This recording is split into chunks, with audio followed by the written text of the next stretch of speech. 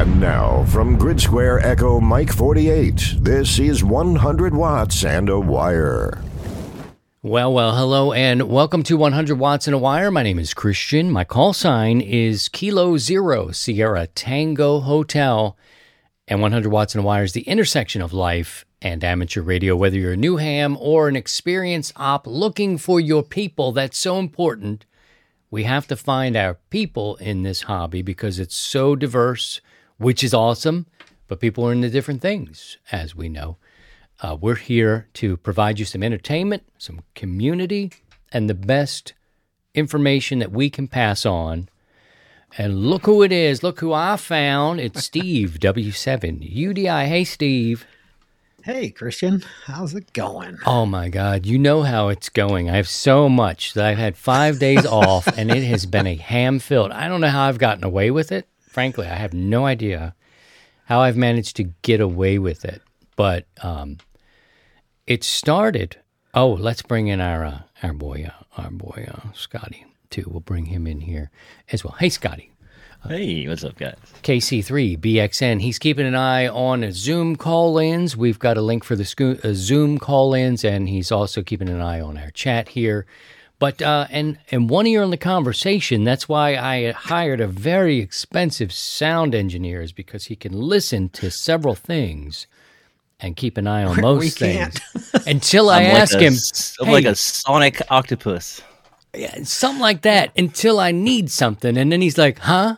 And I'm, damn, again? What? I was just looking at the new Adam and Eve's catalog for Christmas gifts. You know, that's kind of how it goes. Reading the Browns mailbox. Yeah, he now receives their mail. Anyway, we're just all kidding, but we do have a call-in. We'll take questions if you have them tonight. Put a Q in front of them and drop them in the chat. We may take some live calls here in a bit. Certainly as we go into live coverage of our Sunday evening net, that's when we break away from our podcast listening audience, but you're always invited to join us Sundays at 6 o'clock Central Time on YouTube as we record this load of cobblers, as my Irish friend would say, this load of cobblers. But anyway, nice to see you. And let me tell you about getting back. Tonight, on this episode, we're going to be talking about some test gear, some things to think about, and really kind of gearing it toward the newer ham, letting you know some things you want to think about. And I once heard a man, and I'm spacing on his name, but he talked about investing your money in test equipment. He's invest your money, and we know him too. He's on Ham Nation. What's his name? He's in Oregon. This is like Pitchers. What is it? Pitcher. What's his name? He's in Oregon. You know who he is. Who's the ham in Oregon? You're talking about Randy, K7AGE. That's right. Thank you for picking me up. Randy once said he believes in buying test equipment. This was many years ago, and that's where he likes to invest his money. And I think now, with the decade in, I agree. I think that's a good choice. We'll talk about some options tonight here on the podcast or whenever you're listening to this. But let's go over some interesting, fun things throughout our week. It's been a 5-day Thanksgiving week. We put the lights on here.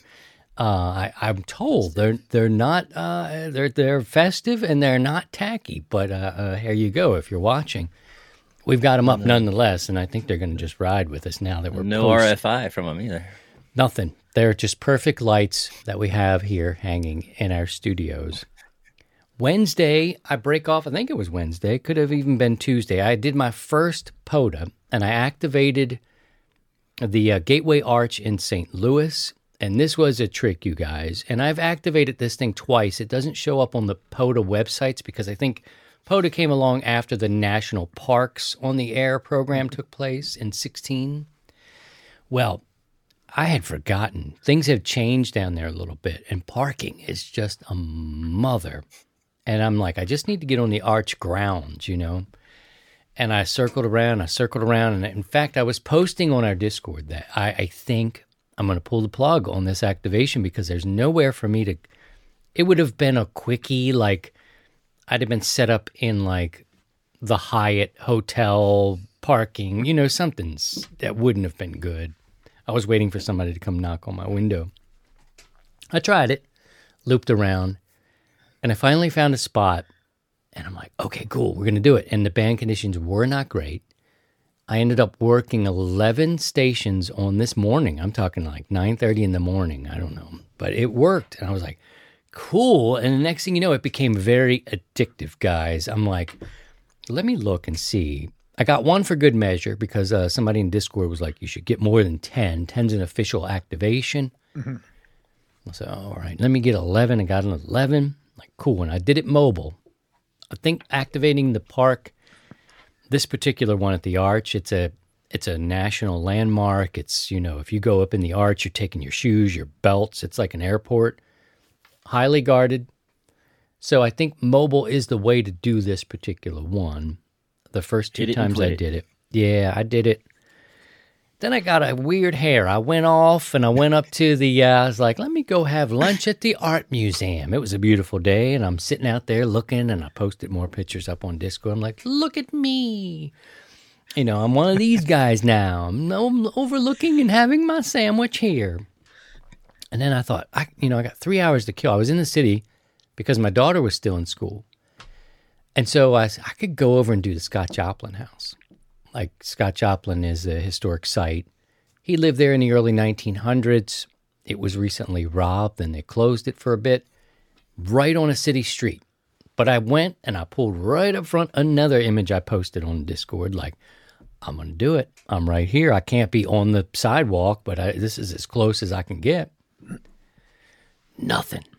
Nobody heard anything. Actually, Don in our group, one of our net control operators, he heard me. And it was one of those yelling ones where we're like, like, what was that? Did you get it? Yeah. Uh-huh. Mm. And nobody else. I think it was just a weird prop game. So I was riding high, like Sinatra says, and then I was shot down in the afternoon. But I will say, at least you got the Arch done. I did get it done. That activated. The POTA website, they've come a long way since once they first started. It used to, be an individual person you used to have to send them to, and I think that might change a little bit. They were all volunteer. Now they've got something online where you just upload it to that. It was a piece of cake, Steve, and I thought, man, where can I go next? So that's how the beginning of the week was, and I don't think I could have put any other antennas up. Both of these spots were like a drive up to it. And that's it. And maybe the Grant house. There's another Ulysses S. Grant place that I have activated. But anyway, so I got the bite for the POTA, and it was like so easy. I uploaded it, and the next day, bloop, all the information. They've really got their act together over at the POTA. Any thoughts on that, Steve-O? No, that sounds great. That sounds like a blast. So I'm looking forward to doing a few out here. So we got a few parks around.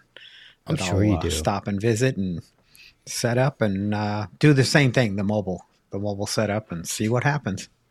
Oh, we got another story. We're going to double back to this, but let me ask Scotty. You kind of got into the POTA. Was that like your first like real interest in the hobby? Yeah, actually, some of my first HF was with POTA. So, the guy that started POTA, Jason, I forget his call sign, off the top of my head. He's in Maryland, and W3X AAX or W3AAX maybe. Is that him? He's a Maryland boy, and so it kind of started here. And some of the early top POTA guys and gals were into it, and I kind of stumbled on that just as I got my general, and it was pretty small, and you spotted yourself on the Facebook page, and there wasn't a whole lot of users, and it was a lot of fun. I got into it and kind of popped my HF cherry with the POTA. It was fun. We have the park that actually backs right up to the Browns is actually a POTA park. Ooh. And so I'd go up there a lot, and then go camping out in Western Maryland. Did the C&O Canal, and all. So it was fun. I haven't done it in a while. I need to get back out there. So are you saying you were camping at the Browns? No, I did a day activation at the at the park. Because right on the back, Oh, the back side. an hourly activation. Okay, got it. K1388, I think. Is the So let me give you some context so it's not so inside. The Browns Hotel is a little bit sketchy, and they rent it by the hour, let's say. It's not too far from where Scotty is, I suppose. And I don't know why he knows it so well, but apparently they've got hourly rates or whatever. It's a But on the landmark. back side, yeah, it's a national treasure. On the back side of it, it's like the Arch, something like that. On the back side, what? It's a forest, right? It's a national It's forest. or something. Patapsco Valley State Park. Yeah. Gotcha. So you just stayed in bed, threw it out the window, and we're like, Mostly. got it. Penicillin shot. Got it. So now you all know what the Browns is, if it ever comes up. But Scotty's saying they may tear it down. But there you go. They're looking to turn it into condos. All right. They want that land. Mm-hmm. Steve, Right against the park. we went live on, I think it was Friday. I'm getting my days are blending in now. We did the Black Friday, looking around just to see what sort of deals were out there. And it turns out that you saw something you liked. What'd you end up doing? Well, I pulled the trigger on FT891. It was on sale at HRO, and I think Gigaparts had it on sale. And so I pulled the trigger after we got done with the live stream. I made a 5-minute phone call to HRO, and done deal. So it's on its way. Nice. And everybody is an enabler in the It Discord. was Like bad in the I'm Discord thinking, group. like everybody's just do it. And Pastor Joe's leading the charge. Just do it now. Just do it now. Aren't I supposed to feel some guilt, Pastor Joe? Do it. Do it now. Do it. You need this. Oh, it was bad. It now. It's like, wow, okay. And I didn't and at $600 though, that's good. And I think that you're thinking of using it for your mobile, right? Work truck. I'm gonna probably set it up to where I can go between my one of my trucks, my personal truck, and the work truck. So I kind of have an idea on a mounting situation. Okay. So once I get it, and the only disadvantage of the 891 is you need an external tuner, but I got a perfect tuner for it. Well, a couple of them, but I got one set aside, and I go, I think this will work. It's a manual tuner, and we'll just tune by ear and go from there. Cool. All right. Well, I look forward to that because I think HF Mobile is fun because I like to listen. I don't always operate mobile, but I've had mobile now for a couple of years, took it out for a little bit, and then put it back in because 2 meters was just not happening. I'm like, this is great. I'll use 2 meters. That'll be fine. I'm putting around town or whatever, and not enough to keep it going. It was just scanning and scanning and scanning. And there are people there at different times, and they have scheduled nets, but I'm like, I just like the randomness of HF sometimes, and I might put 80 minutes in the truck each day. So anyway, it suits me. I'm looking forward to you getting in there, Scotty. You're not an HF mobile guy. You did it, and then you were like, nah. Yeah, I with my drive. My drive to work is about an hour each way, and I don't know. I guess I never could get the noise, my ignition noise, sort of tamed. And I didn't spend a lot of time on it, but it was just kind of noisy, and didn't really have a spot to put an antenna. I had a Hustler resonator on there. I think it was a 20-meter one. It's just cruising down the road. I was just constantly scanning the frequencies while I was trying to drive, and it just got a little distracting. So yeah, I have the ICOM 7100, and I just turn. I'm driving and I'll just turn, you know what I mean? I'll just kind of, it's not, I think making contacts on HF and mobile can be pretty tricky. And even when I was stopped and at the Arch activating, I'm left-handed. So I'm always kind of reaching over, into the middle armrest section to try to get some things going. I could move over in that far right seat. For this one, I thought I was going to be asked to get the stepping down the road. So I just stayed in there, kept the truck running. It was a colder day than it's been. So, being a lefty, but definitely taking contacts on the fly on the road is, I don't think I would just be like, if I could remember giving it back to you, cool. If not, I'm not going to be able to log this. or send me a note is probably what I'd say. But yeah, I get it. That's for sure. All right. If you have a question, you can put a Q in front of it, drop it into the chat. We going to give you a little bit of history now. Who says you can't learn something about radio, Steve? Come on. The Macy's Thanksgiving Day Parade was first broadcast locally in New York City in 1932. The parade started itself in 1924. On December 1st, 1966, radio time signal WWV moves from Greenbelt, Maryland to Boulder, Colorado. Don't know why that move happened. Maybe a central time zone? I don't know, but that'd be interesting to look that up. And started in Maryland. I was a little surprised to see that when Scotty put that in the run of show tonight. But there you go. That's what's going on in history. There were some other things, I'm sure some legendary great broadcasts, but they were not all noted, and they've been released to the ether. Scotty's here with some events. We're looking at December now. It's hard to believe, but look, Santa Net's already happening. We are over Thanksgiving weekend, just about. Scotty, what's going on in December? We must be out of events by now, right? Well, there's a big one coming up next weekend. December 2nd through the 4th is the ARRL 160-meter single-side band contest. Yeah. That's your Just 160. in time for you. Love that. Lowe's is 160. So that contest is happening. There's another contest, the FT Roundup. This is an FT8, FT4 mode only contest happening next weekend, December 3rd and the 4th. And a couple special event stations. Also the weekend of December 3 and 4 is the Skywarn Recognition Day put on by the National Weather Service.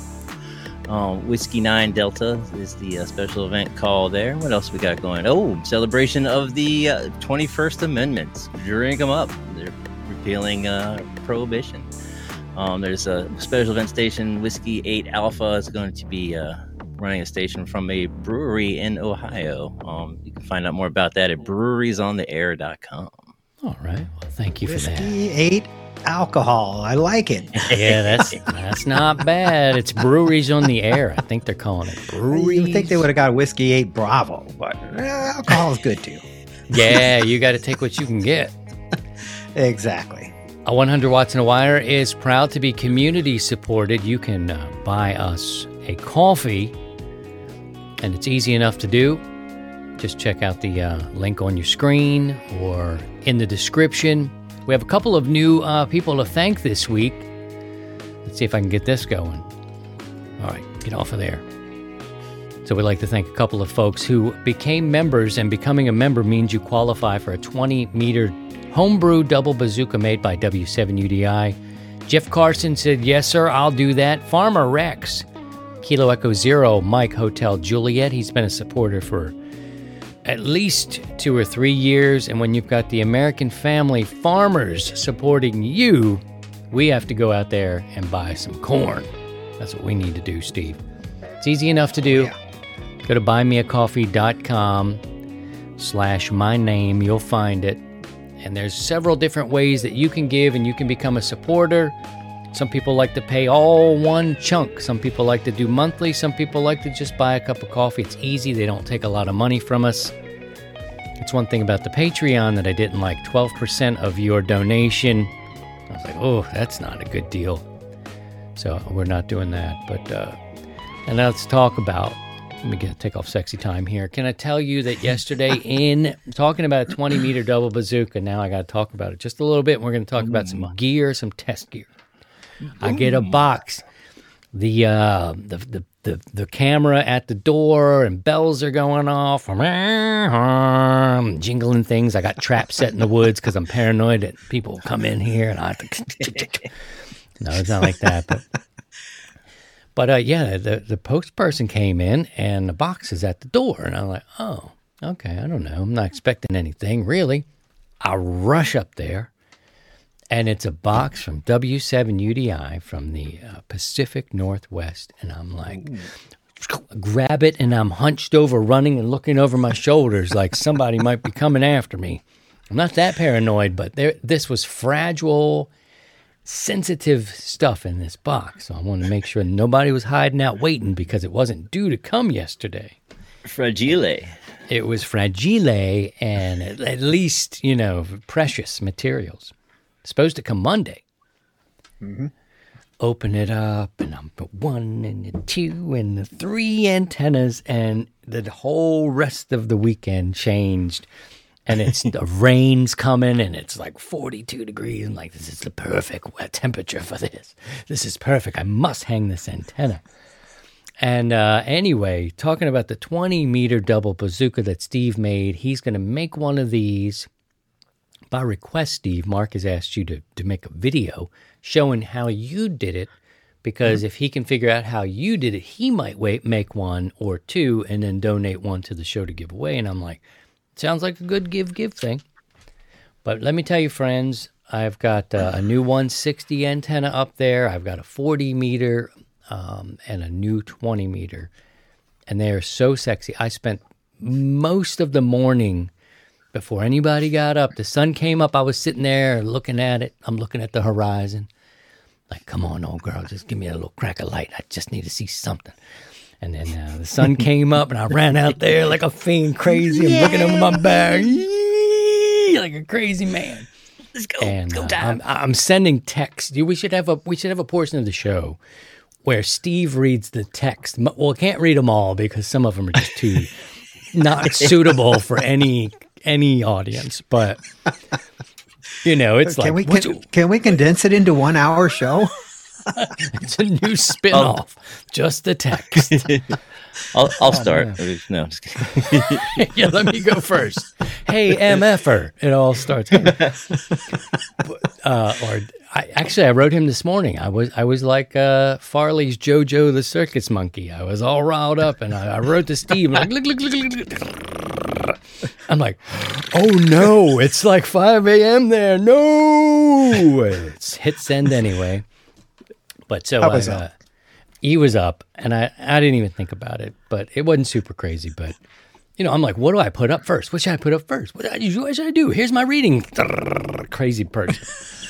And then at the end of the day, I'm like, here's how all your double bazookas, like if I could fill all the trees with double bazookas, right? But I sent them home to Daddy.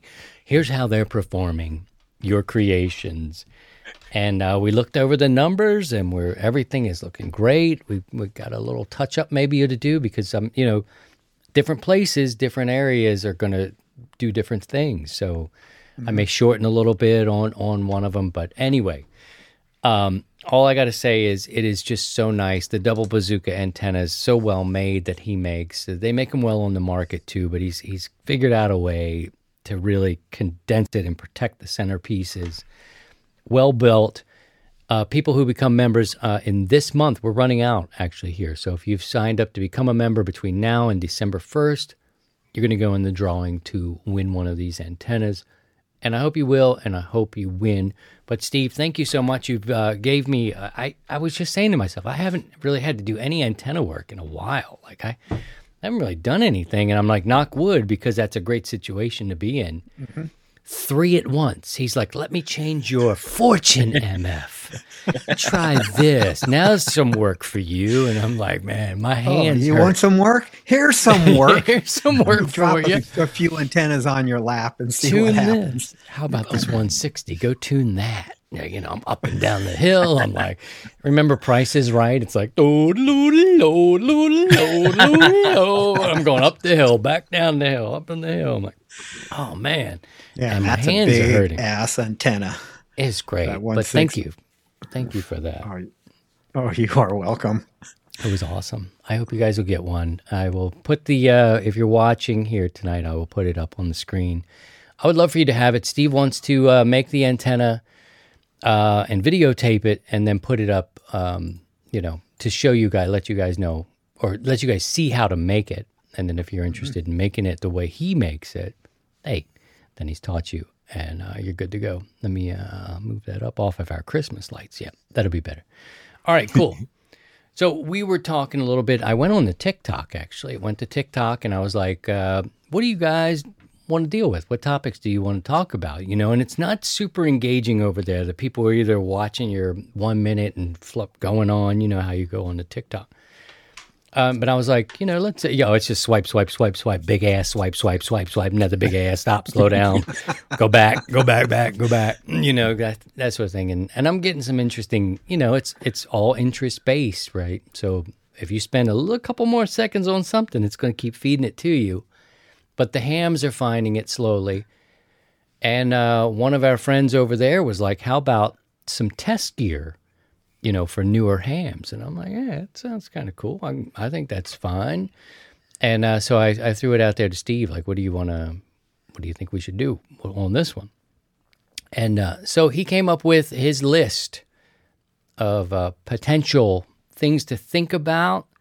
We're not sponsored in any part by any of these companies, but Steve does own some of the stuff. I have a couple of these pieces as well. And so I think let's go through it, Steve, and you can kind of tell us why you dig it. And if you're, you can go back and watch the replay. For our listening audience, all the links are available on the YouTube episode. So they'll all be in the description, all of these links. If you buy any of these things, you don't have to. Then the show will get some pennies on the dollar. It'll help the show, but you don't have to. Just a link. And Steve provided these because he feels that the newer ham could use it. So, Steve, let's start off with number one here. You've got a Comet CN501H2. This is an SWR meter. Talk to us a little bit about the importance of an SWR meter. Well, it's one way, if you have an SWR meter, is to, when you're putting up your antennas, tuning them, and getting your station going. It's also another thing is to have it in line, and you can see if something changes throughout the course in the winter, or something happens, like all of a sudden your SWR goes out of, over the top. Then you're like going, holy smokes, what's happened? And so it's a piece of gear just you can use while operating, or when you're setting up your antenna system. It's the original way that we used to set up, our antennas before we had, these analyzers that make it just super simple. I have an MFJ version, and we also have it in as a link. It's this one is good for basically from 160 meters up to 6 meters. So yeah, this is a one that's good for excuse me, for HF. The other thing I like about this particular one is this orange button here is either you set it in peak reading or RMS reading, or average as they call it. So most meters are going to kind of average the reading. So hey Sidecar, I'm not getting 100 watts out of my radio. I'm only seeing 50, 60 watts when I'm talking on it. Well, if you have a peak meter reading, put it into the peak mode, and it will it'll be closer to the 100 watts. So that's another option that not all meters have it, but it's something that you might want to consider. This particular meter is good for, I think, about 3K. So 3 kilowatts, definitely a lot more than what we're authorized, but it's good to have a meter that will go there. So yeah, I selected the MFJ, being I had it, and then it's at 158 through Amazon. The Comet was a similar meter, but a little bit cheaper. So kind of give you the option whether you want an MFJ or a Comet. So watt meters come in all forms, and I think I threw in another one that was that's the MFJ. That's a different one. And then I have this other. This is a diamond, but it's this is geared for 2 meters and above. So when you're getting watt meters, kind of just look at the frequency range that they'll work in. This is basically a VHF UHF one, and it's only good for 200 watts. So, and then if you really want the ultimate, which we didn't put in here, and but this is the gold standard is the Bird 43 watt meter. These are very expensive watt meters, and you change your bands and settings and readings by these little slugs that go in here, and it just goes in there, and then you can read forward power or flip it over, and you can read reverse power. So, but that's that particular watt meter is an overkill, but they make slugs that will be good for 10,000 watts. So, and they're always. I'm sorry, Steve. I just know that they hold up. They're, if you have one of those, they seem to keep their value and they seem to work. Oh yeah, mine take a lot of abuse, so it gets banged around and stuff like that.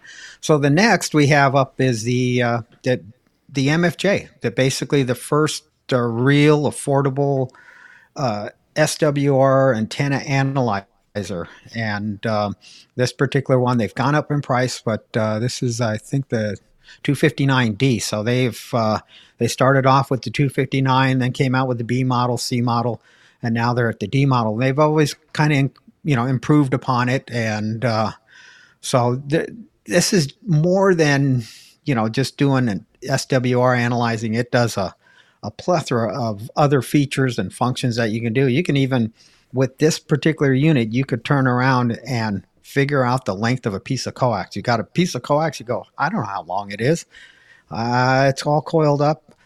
Well, pull out the analyzer, and it will give you a footage reading on how long that cable is by setting it up and a few measurements. So a great valuable piece of test equipment if you're into building antennas, or if you just build a few, but you're involved with a club or something like that. Even if you're a club, get one of these, and then and loan it out to club members when they're doing antenna projects. But it's a great tool. That's a bit of a classic too, isn't it, Steve? That's one of the things that MFJ is really known for. That's one of the pieces of equipment that people are definitely trusting. You hear some different things about MFJ. They've got some good things that are good, some things are not so good, but that's been one of those pieces that have held up. I think anyway. That's held up, and then I have the 269 version, which is the same analyzer, but it also includes the UHF band, so it just gives you some more option. I think this one maybe tops out at 170. I know the earlier ones do. I'm not sure exactly. This one is. Does the 280 kilohertz, 100 to 160 kilohertz, all the way up to 230. So yeah, they brought up the top end a little bit. So now you can do all these new LF bands that we got, analyze antennas there. So, and then there's our favorites is the Rig Expert. I just happened to grab the AA35, which I have here, and found a link. Similar price than the MFJ. Gives you what I like about the Rig Expert, definitely a lot smaller. It gives you a visual representation of the band. You can also export it and import it into some software, and then you can have a nice, pretty presentation on your computer screen and print it out. And so another valuable piece of test equipment, especially if you're making antennas and working on projects like that. Look at this. A boom. Another one. That one's good up to 55 megahertz, so a little bit more. It's but they also have ones that they got a unit that's a 4-digit model. That's 4 digits for it. So they go up there and quite 600 megs, and so depending on your needs, Rig Expert probably has the device for you. And your budget. What else do we have here? So here, this is a vector network analyzer. So these are a great little tool. There's a lot of info here. It's another tool that you can use to analyze your antennas, and it can do so much more. But what's nice about it, this particular one is the $59 version is on a pretty small screen. So it's about a 3-inch screen, 2.0. Look at that. What you got, has Scotty? one. I got my Nano VNA with a 3D printed case that I got off of eBay for. There you go. So, and then there's a second version which has a slightly bigger screen, about a 4-inch screen, and that would be this one. Basically the same analyzer, but it just has a bigger screen. And then there's also a software that you load onto a Windows-based machine, and then you can export your findings onto the PC, and I think you can operate it, but don't quote me on it. I haven't tried it. I got one. I have the 4-inch version. It's in my toolbox. It's a great device. I use it to sweep cavities, and haven't used it much with HF antennas because I just kind of use this guy because he's so much simpler and easier to use. The one drawback with the VNA, the instructions is very minimal, but there's a lot of YouTube videos out there that that will show you how to use it up, how to set it up and use it. Once you get it calibrated, it's pretty straightforward.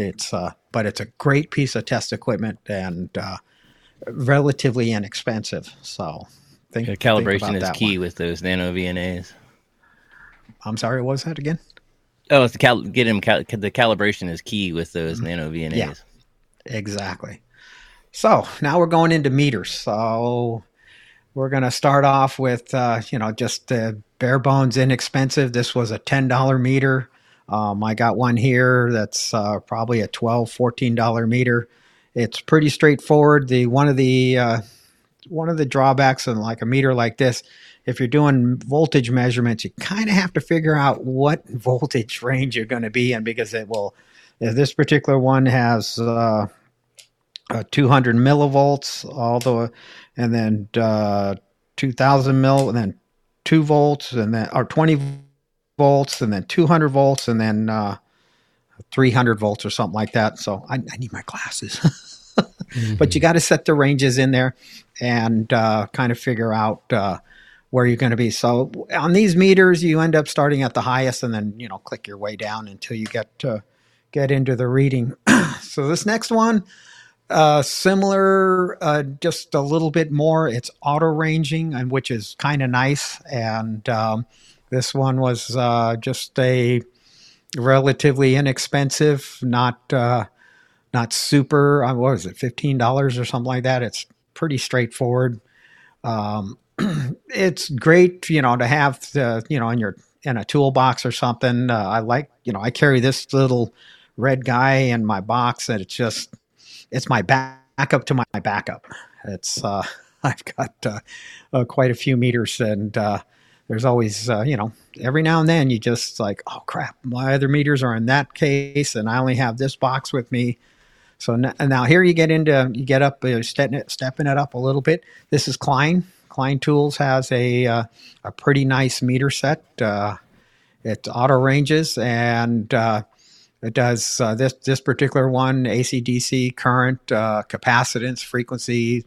They pretty much all kind of got that, and so another one there that you're starting to, and then there's the Fluke 101, which is, I'm a really big fan of the Fluke. It's a industry standard meter, but this guy is tiny.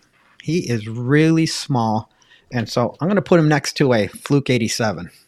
So here's the size. It's but this 101 is a really super basic meter. It just has voltage for AC, DC.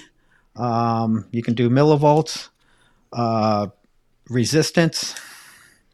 It looks like it has some capacitance and then a little frequency counter in there. But what's nice about it, you just set whatever mode you want to put it in. Bit of bang, bit of boom. I mean, this thing is tiny. This is a really small meter. This is the guy. If you're going to invest in a meter, I would, $43. It's a pretty good deal for a little meter. That's the Fluke 101. All of these selections by Steve, you got 12 of them. They'll be listed in the description down below in the YouTube video, so you can see these products and if anything fits your budget. But he feels that these things are things you should probably have at your disposal as you're analyzing antennas, as you're checking your SWR, and that sort of thing. And we wanted to give you a few price ranges. So that was important to us. Steve, there was a question that came in real time about the watt meters. Which one did you prefer when it came to the MFJ versions? Here's one here, MFJ 870, and the other MFJ was the 874. 874, yeah. Well, the 870, now see, the 874, look at it. It is only good it's a VHF unit. So it's only good for 200 watts. For HF, I go with the 870, which is it's the all around. It's the 1 meter you use for your HF, and whether you're only running 100 watts or you're running full legal limit, this will cover it all. It's I've been using this one for a number of years. It was one of those that, well, let me give it a try. It's not that expensive, and it's been pretty accurate. It's held up, and it's a great tool. And I left it in line for many years, and then my current setup with the ACOM has a built-in digital watt meter, so I took this guy out of line, and now he's just basically on my bench. So if I'm testing an HF rig on the bench, I got this and this guy. And this is a 1500 watt dummy load. It's and this is very important. We should all of us should have dummy loads. This one is from Veritronics. It's an MFJ company. It's good for 1500 watts, but you see this little graph on the back? 1500 watts is right up here. It's only, you got 10 seconds to pump 1500 watts into it. 750 watts, you got 30 seconds. So, but it's an air-cooled dummy load. It's not that it wasn't that expensive, and it's I keep it in my antenna switch. So, if there's any time I need to do a tune-up, I just select the dummy load, tune up, bit of bang, bit of boom, we're on, and then switch back into the antenna, and off we go. So, this is go. Nice. But if you're working on a bench, these are the two items you would definitely want to have if you're going to work on a radio: a watt meter and a dummy load. And dummy loads come in all kinds of sizes and shapes. In fact, go like this. Stick your fingers on the connector and key up, and away you go. You could be the dummy load. Wow. Okay. All right. That's a... Well, thank you for that. That was awesome. We got 12 pieces of technology. Crash, bang, boom. Just 11 now. 11. We'll send you that one for free. That one's going to be a That's giveaway. That's the 101. That's what's nice about the Flukes. They can take a lick. It bounces. It bounces. Mm-hmm. All right. Thank you for that. The links are in the description if you're interested in any of those things to think about, and various price ranges. We'll be taking your questions here in just a moment. Put a Q in front of it if you're here with us live. We do this Sunday nights at 6 o'clock. You're all welcome. Our listening audience should come and hang out with us. Scotty is here to tell us about there can't be anything going on in the world of ham radio. Is there a ham fest for real? They're still turning year round. We got a couple on December 3rd. The Fulton County Amateur Radio Club in Archbald, Ohio is having their Ham Fest. We have the Silver Springs Radio Club Ham Fest in Ocala, Florida. Also December 3rd, Superstition Amateur Radio Club Superfest in Mesa, Arizona. We have, again on the 3rd, Treasure Coast Ham Fest, Vero Beach, Florida. And the Lons Cruise Amateur Radio Club is having their fest on the 4th in Troy, Michigan. So they're still churning them out. Well, thank you, Scotty, for those wonderful ham fests that are going on. We're taking questions now. We will ask Steve. We'll all chime in if we can help you at all with any of these questions. Put a Q in front of it. We've got some that we've collected through email, YouTube, Tickety Talks, all the places that we pull from. But if you're here with us in real time, we'll take care of that. Stephen Wood, he has a question. He said, I'm getting poor propagation in the evening on 40 meters. Do you think the height of my antenna would be a factor? I'm using a ZS8 BKW dipole, only up 15 to 20 feet. Yeah. That's a factor. But 40 in the evenings here lately has been not the best. So it's your antenna height is not totally substandard, but if you get up a little bit higher, it would help. But the biggest factor that's going to be affecting your propagation is Mother Earth and Mother Nature. It's been kind of sucking it. I was hoping this weekend we'd have some pretty decent propagation on 40, and it hasn't. So combination of both height and propagation.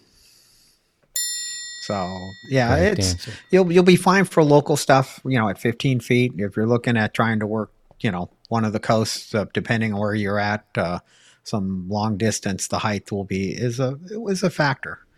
But local stuff at 15 feet, you'll be fine. All right, thank you for that question. Again, if you have a question, put a Q in front of it. We will pull it and start answering your questions here. Here's one that we received. Can you explain takeoff angle? This is Ron. Can you explain takeoff angle? Well, takeoff angle is measured basically where the majority of your signal is going to be departing so let me start. So you got a horizontal dipole, and the height above ground has an effect on the angle of your RF. So the dipole is going to radiate out like this, and then it's going to hit the ground and then bounce off of that. And then the majority of your signal is going to go up at an angle. So when you have your antenna low, it's going to reflect like going up. Think about, here's a perfect example. When you're skipping rocks on a body of water, just take a rock. So if you kind of get it down, low, and boom, you get that rock skipped out. It goes out pretty fast. If you kind of come in high, it will just go up. It's like using hitting a golf ball with one wood. It's going to be low and long. With a wedge, it's going to be short and high. So, but in RF, your antenna height, especially when it comes to a horizontal antenna, is going to be affected by the height above ground, and that's going to change the takeoff angle. Typically, if your antenna is about a half wavelength above the ground, the takeoff angle is going to be around 24 degrees, somewhere in that area. Once you get it up higher, it will kind of decrease. But vertical antennas, by the nature of their design and how they have a nice low angle of takeoff angle, and they're like 10 to 15 degrees. And the key is that's how you get the longer distance. So, but for takeoff angle, it's height, frequency, and versus the ground. So, but it's measured in degrees. Basically, so half wavelength, 24 degrees, full wavelength, then it'll be down around 20 or so to 18. Well, thank you for that question. I hope that helps you. To our friends who are with us today who have a question, Private Ombre, the end I think is silent on that. I would not say nombre. He says, does that takeoff angle happen right under the antenna or further distance out, like 50 yards? It's going to be in the near field of your antenna, and you're like, what the hell is near field, Steve? It's within one wavelength of the frequency you're operating is your near field of your antenna. So it'll happen within the near field. Survey says. Ding. All right, that's a good answer. Okay, let's check another one out. Here's Tom. Which do you prefer, vertical or dipole? Personally, I've been more on the dipoles. It's just the nature of it. I haven't played much with vertical antennas in the HF realm. I've played more on the vertical antennas in the VHF, UHF realm, and that's a whole different animal. And but when it comes to HF, been more on the dipole. But do want to start looking in and possibly building a few vertical antennas and see how well they perform. I was out I went out to a little peak that reminds me of my father. After he passed, I found a spot on my property. It overlooks this little valley. Put a picture on Discord, but the sun wasn't right, so you couldn't see the depth as well as I do sitting there. My best option was this vertical antenna.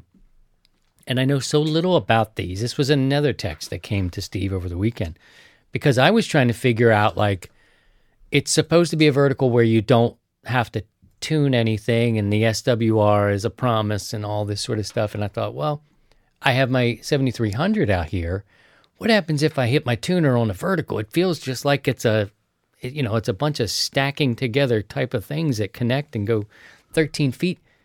Is the tuner even doing anything on that? Yeah, See, it'll do it. I mean, it worked. It was working. It was working. It was working, yeah. Like my tuner was like, and it was working, but I was thinking, does it need a wire? This is one of those things after a decade. I don't know much about these vertical antennas and what the wire is doing. The key with a vertical antenna is you need a counterpoise. And the more radials you can put down, the more efficient it becomes, especially on ground-mounted verticals. Now, if you have it elevated up like 8 feet, where the feed point is, you can get away with 3 or 4 radial wires, and that will be more than sufficient. But when it's ground-mounted, you have to have a lot of radials to make up the ground losses, and so that's the key on verticals is the counterpoise. And there's some antenna manufacturers saying, "Oh no, you don't need a counterpoise on a vertical antenna." It's like, no, that's so wrong. What ends up happening is those antennas that you don't have ground radials on, guess what? Your coax becomes the counterpoise, and now you got RF coming back into your house or into your operating position. So, yeah, be wary of anytime someone says, "Oh no, you don't need a counterpoise." Every antenna needs a counterpoise of one sort of another. Good to know. A question from Todd. Christian, did you get your activation on the Cliff? I did. I went out and I took this, it's called a Full Metal Jacket. This vertical goes up 13 feet in the air. It's got a big old tripod. It was a little clunky. This was not a soda type activation where you're hiking in. This is what started my mind thinking, you need that. What is it, the 891? Everybody's buying it. Everybody's doing it. You're going to need that thing. Just $600. Go in there, rob the liquor store. It's kind of like, no. Smack myself in the face. No, don't do it. Do it. And everybody, Pastor Joe, of all the people, Pastor Joe is like, you can do it. Scotty could turn my voice into Satan, but yeah, you can do it. I know Pastor Joe's head was spinning. It was doing green vomit, the poltergeist, pea soup. And I'm like, no, I can't do it. Help me. Praying. But no, Todd, if you want to hear the contact that Christian made, I recorded 10 minutes. Well, I posted up 10 minutes of the first 10 minutes. I think it went 13 minutes was the QSO you had. So you were patient too, because I listened to a bit of that and I was like, whoa, I was down in it, but I was still getting out there. There just was I was really out on a bluff that overlooks the valley, and I'm looking at the trees. I'm like, I can't string a wire in here. And as the next day came and went, I thought maybe an end fed would work. Maybe I could throw the arborist thing over the tree. And I'm like, 66 feet, this is going to be something else. You know what I mean? You mess around, you're playing with ropes, you slip, you're going off the side of the hill. I can't do that. And I had that rope might save your ass too. So I had my baby girl with me, right? And she's doing everything. Like she's going around and she's going down a little bit over on the side. And I'm like, between the QSOs, my baby, don't go that way. Don't come back this way. Don't go that. She's like, I got you. I'm all right. So I said, this vertical was the best thing. And I was like, I really don't know anything about this thing. And I think I've blamed my lack of understanding of this antenna on the antenna and bad propagation. One time I tried to make a contact, took it out on a crappy propagation day in the summer, and I'm like, this isn't it. And I'm thinking, you didn't even give it a chance. You don't really understand this. So I think coming up, we need to do a little bit of vertical talking, more of how that works. But anyway, thanks, Todd. Thanks for asking. I made some contacts, South Carolina, I think we did Texas. I worked Steve. Steve was patient enough to help get me in the log, and I kept the QSO kind of short with him because I think he was doing all the heavy lifting. I was on 20.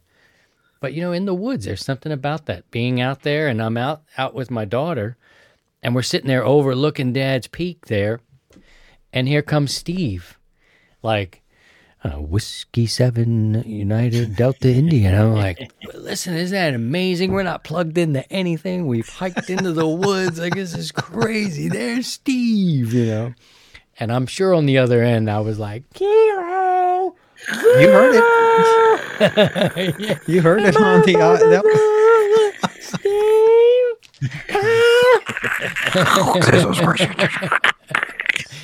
Totally like that, man. But it was a blast. But I thought maybe this is too much. It's too much weight. I'm getting I don't think of it. I think it's post hernia, and then getting into my 50s now. It's like weight is becoming. I think it's just smart anyway. Like you don't want to go hiking in with heavy stuff. But I'm at a point now where I'm thinking, I'm not taking the rack mount. I'll take it out of the mount. Everything is like, how much am I going to lug?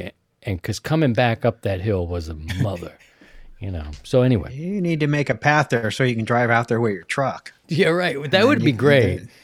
But there you go. What also would help is that 891. I'm like, 891, 891. Do it. You can do it. Yeah, no, it was a lot of, and I can't do it. Just don't do it. Do it. And there it is. That was totally, it was Pastor Joe. He's holding the rosary, and I'm like, but Pastor Joe, I don't think it's a proper thing. Do you? And his head is spinning, and he just do it. Do it. Anyway, we'll get into some more verticals and stuff like that.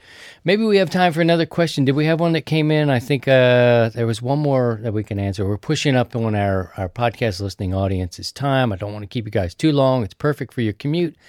To do it this way, maybe we can do a simple one here. Let's see. This might not be simple. Let's see. I have a lightning grounding question. Yep, lightning grounding. That's going to have to wait. How about this one, Steve? Like, that one's a complicated one. What is MUF? M-U-F. Be careful. Ooh, be very careful. Ric Flair. Easy, Ric 70s, Flair. in my younger days. Whoa. Dynamite! No. Whoa. Easy, fellas. Easy. Easy, boys. Settle down. It's maximum usable frequency is what MUF stands for.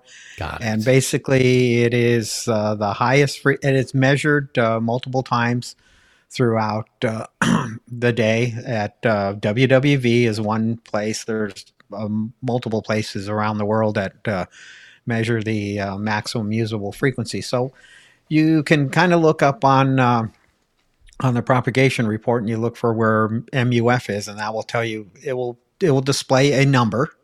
And it will say like 25.5, which means, that's 25.5 megahertz is the highest maximum, or is the maximum usable frequency. And so it's like, 25 megs, bada bang, bada boom. We have 15 meters and 12 meters that is should be open. But be careful because it's based on that location. There is a website out there. I don't have the link off the top of my head. I have it as a bookmark, but it gives you the locations of all the stations around the world, and you can see where the MUF is, and you can kind of watch it. Where here, when you're in the dark, the MUF will be 10 megahertz or even 7 megahertz in the middle of the night here in the U.S., but on the other side of the world, it'll be 30 megahertz. So in the daylight, so you get to see how the propagation is working throughout the world. But in a real basic realm, MUF, not the MUF, is your maximum usable frequency. There you go. Keep an eye on your MUF, your maximum usable frequency. Your eyes on the MUF. No. All right, friends, we want to know what you're struggling with. Are you dealing with anything that you don't understand? Bring it in here to us and let us help you figure it out. And if we don't know, we'll help you go search somewhere. We've got good books. We've got a lot of resources in the community, and we're happy to lend a hand. Now, stay tuned over most of these same stations for post-show coverage of the 100 Watts and a Wire Sunday Evening Net. For our podcast listeners, join us every Sunday, 6 o'clock Central Time, to join the live show. We'd love to have you here in attendance, if you will. Steve, thank you so much for those beautiful antennas. I will be sore as welcome. what they call a mofo tomorrow, but I'm going to be sounding good. 7-3 to you, sir. 7-3. And Scotty, thank you so much for all the work that you do on the show, volunteering. He does the editing. He's got all these things. He's like, look at the software. Make your audio sound good, Chris. I'm like, what's he saying? I suck again? Oh, man. But very valuable. What's he mean? I suck until I hit that big button. I hit that button, then I get the software. Then I sound good. I got a knob that says less suck, more suck. I just, trying to turn it in the appropriate direction. I try to live my life a notch above suck all the time. All right, 73 to you, Scotty. Thank you, guys. Take care of yourselves. Thanks for coming around, hanging out. Have a great, safe week. We're heading into December, and we'll catch you live again on Sunday. Take care of yourselves. Look after each other. And by all means, if you can, please try and stay above the noise. 73, everybody. 73, y'all. To join the 100 Watts and a Wire community, visit 100wattsandawire.com.